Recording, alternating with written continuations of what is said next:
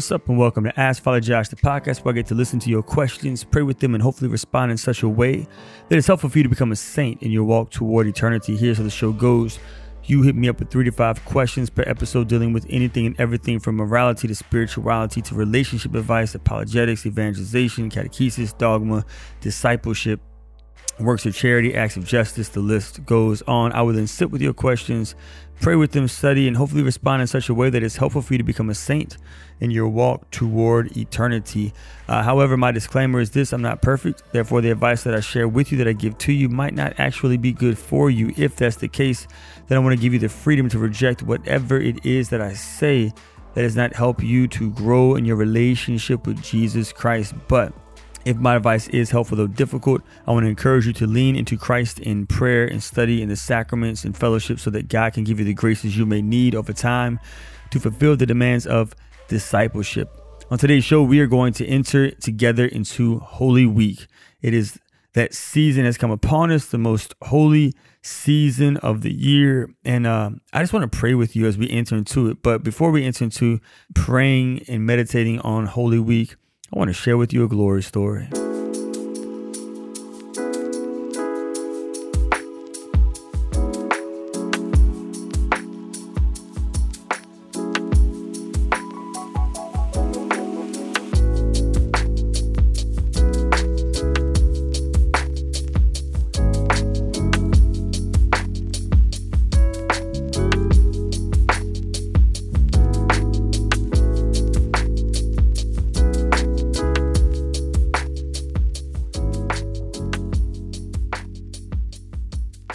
All right, so my glory story is this: that it's the Easter Vigil is coming up, and y'all, I'm so excited. I love the fact that, man, it's just the body of Christ, the way teamwork makes the dream work. I have such a great team of intentional disciples of Jesus Christ here on our campus here at Holy Rosary in Santa Ma. Men and women who are rooted in God, and they're rooted in prayer, and they're rooted in study, and they're rooted in fellowship, and they just love the Lord so much. And they've gone out to the community to share their fruits of their relationship with Jesus Christ over these past few years. And so this year, for our Easter Vigil Mass, we have over 47 people coming into the church to receive the sacraments, to be baptized and to be confirmed and to receive their first Holy Communion.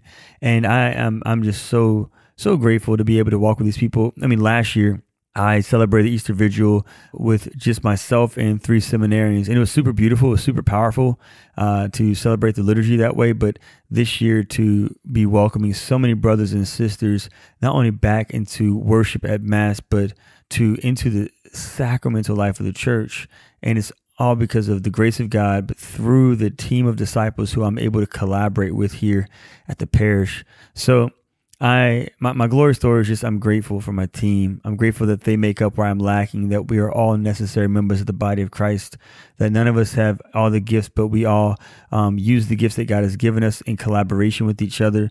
And because of that, so many other people in our land and the geographical boundaries of this community have been able to encounter Jesus in a very powerful way. And so I'm just so grateful, and I look forward to seeing these men, these women become saints, and really grow in intimacy with Christ, and have their minds renewed through the sacrament of graces, and be inspired by the Lord to go out into the community, to invite more people to the person who we were all created for us, the person Jesus. So that's my glory story. I'm super excited about Holy Week, y'all. I'm so grateful. All right, so let's jump into the show.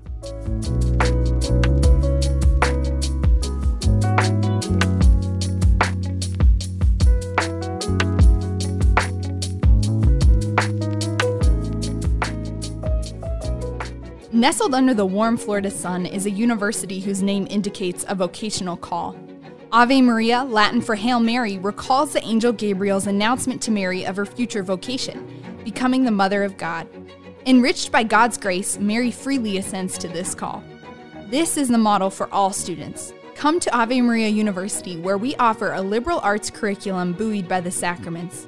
This empowers you to clearly see your vocational call, whatever that might be. Ave Maria University, your vocation location. Visit avemaria.edu or call 1-833-AMU-SWFL. We're going to pray with Holy Week. So, Holy Week really begins with Palm Sunday, Passion Sunday. And I woke up on Palm Sunday this week at like 1:30. I think I went to bed at a reasonable time, maybe 9 something.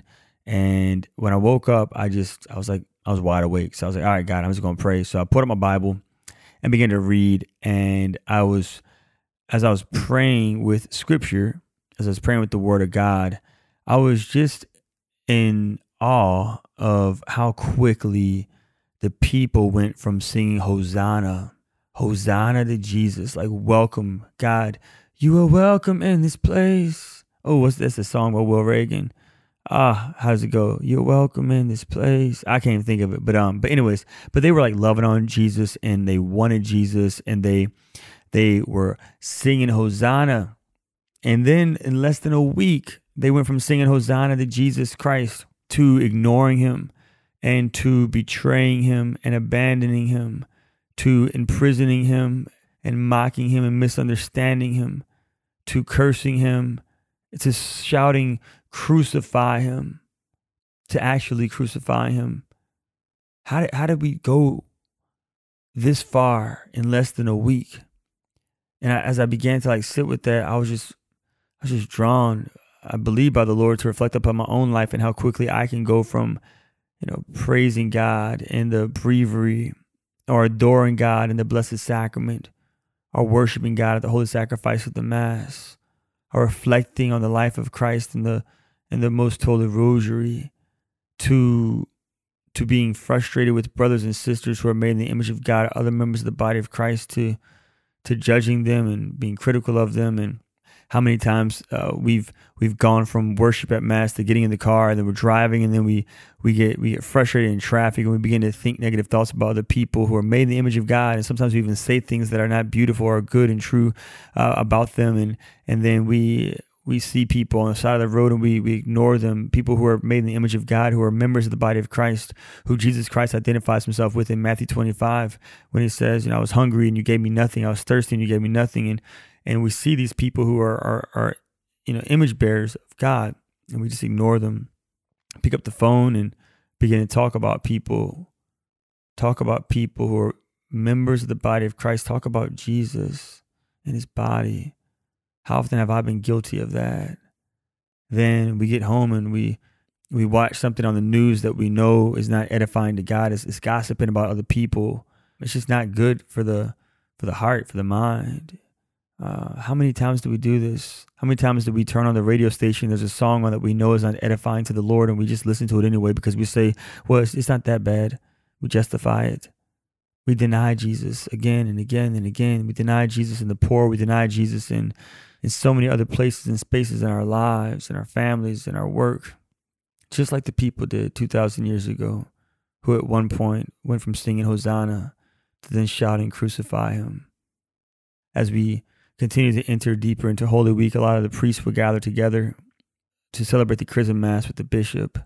And it's just such a beautiful, beautiful liturgy. For me this year, I was just drawn to my promises that I made, my promises of prayer and simplicity of life and chaste celibacy and obedience to my bishop. And the promises of God have been such a gift to me.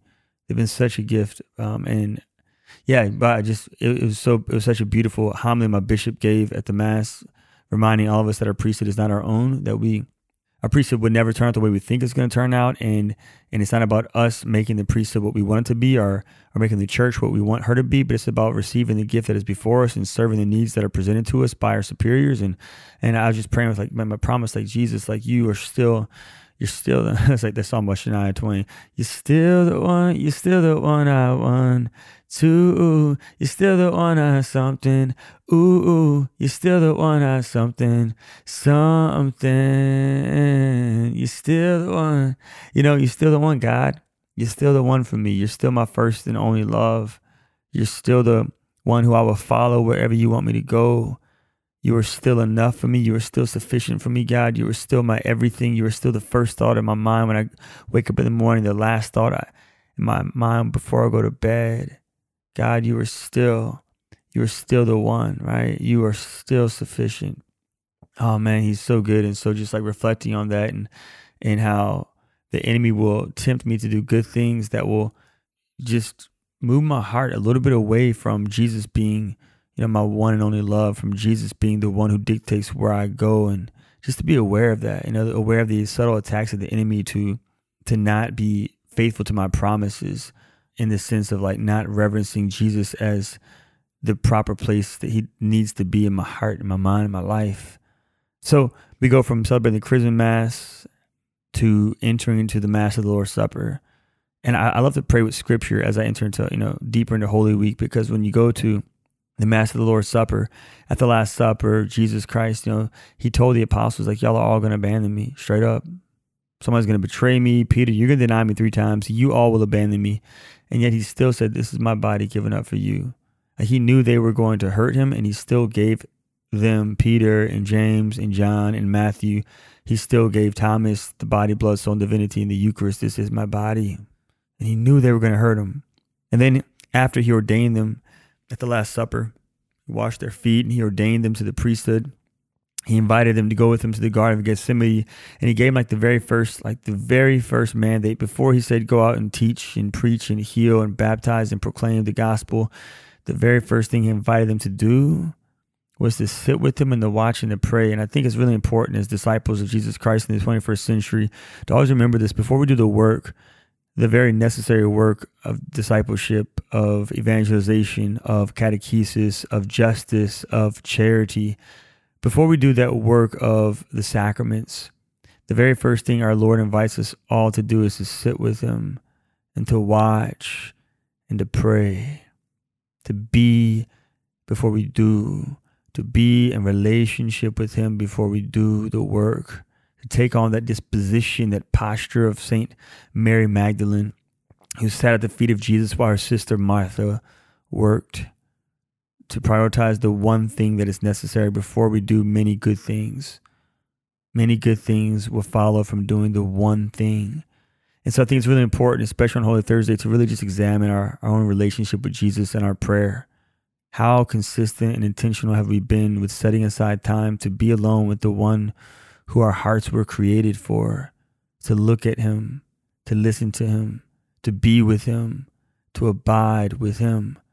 How often have we ignored him and longed more to spend time with books or with blogs or with shows or with social media or with other people, places, and things above and beyond being just simply with him, for him, not for what he can do for us, but just to be with him, to be attentive to his suffering. Whenever he was in the garden, he was suffering. And the apostles were close to him, but they were so negligent. They were so unaware because they weren't focusing on him. They were in the presence of God, but they were not present to God. God, how many times have I entered into your presence, but not really been present to you? I've been focusing on so many other passing things. God, help me. Help me, God. Help me to be present to you while I'm in your presence. What follows Holy Thursday is the betrayal of Jesus, being abandoned, being imprisoned. Good Friday arrives, and now Jesus is spit upon and he's stripped, he's attacked. And as we enter into Good Friday, I think it's just important to recognize that everything that we could ever experience on earth, being misunderstood by other people, being mocked, being gossiped about, being cursed, being stripped, abused, abandoned, betrayed, crucified, and the many different ways that can happen to us. Whatever we go through, Jesus Christ himself already went through. And it's important for us to lean into Jesus so that we will respond the way he responds at all times, in all places, in all spaces. Peace be with you. Father, forgive them, for they know not what they do. Jesus was rooted in prayer while he was being crucified. He recited the Psalms. I think sometimes whenever we go through profound suffering, we don't even know how to pray. We can imitate Jesus. We could just pray the Psalms. When he said, my God, why have you abandoned me? He was reciting a Psalm. Recite the Psalms. Allow those inspired words of the sacred text, the sacred scripture to be our words when we cannot think of something to say. Jesus forgave people who didn't even apologize. As they were cursing him, as they were abusing him, he was forgiving them. He was praying for them. This is our disposition. I cannot tell you how many times in my life I've been falsely accused by people of saying things or doing things. I've been misunderstood by people. How many times I've been mocked. And there's a temptation from the enemy to respond with the mind of the world and with the words of the enemy, but that would never bring peace.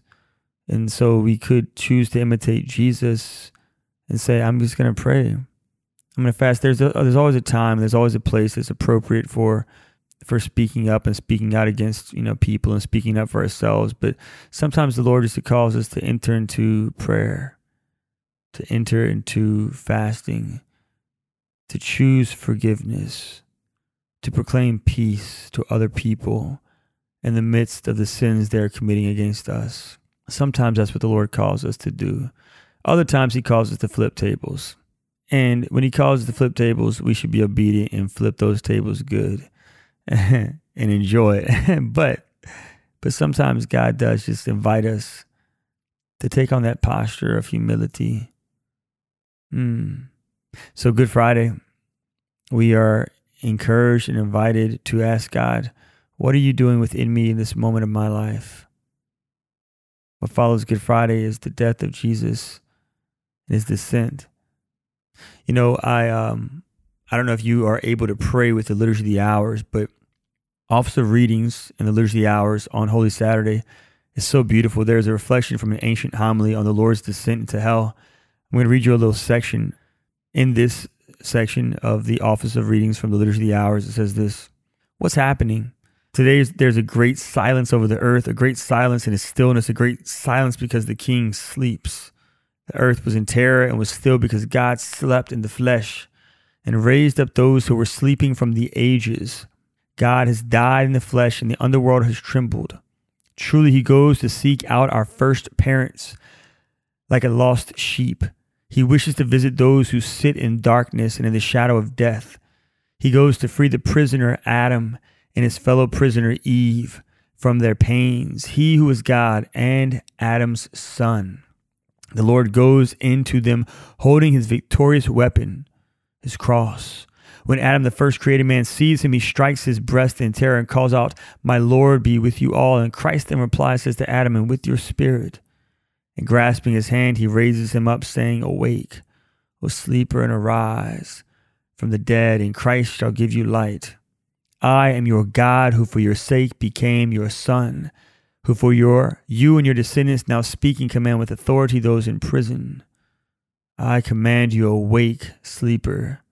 I have not made you to be held a prisoner in the underworld. Arise from the dead."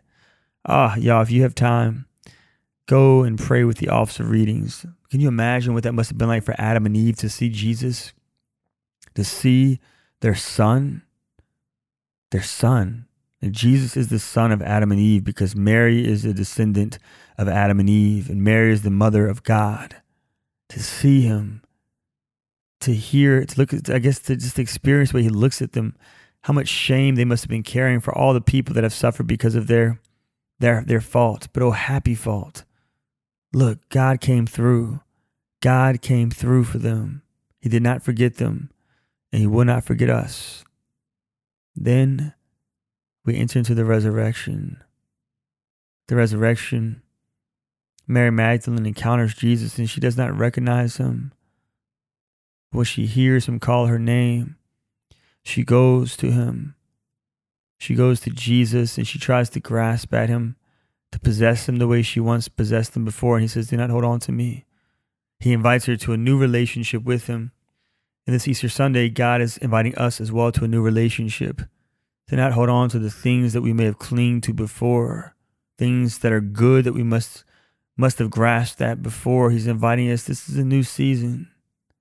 I want you to be open to receive me in new ways, to trust me that I will come through for you in the way that is best for you, but you are not to grasp at what was, but to receive what is.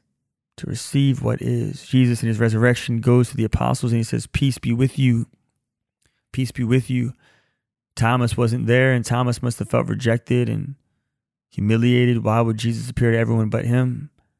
So Jesus comes back and he sees how wounded Thomas is. And he says, Thomas, put your hands in my wounds. Thomas, place your hands in my wounds. Sit with me here. He said, peace be with you to the apostles. And maybe Peter thought, you're not talking to me. You can't be talking to me because I denied you 3 times. So Peter left and he went away.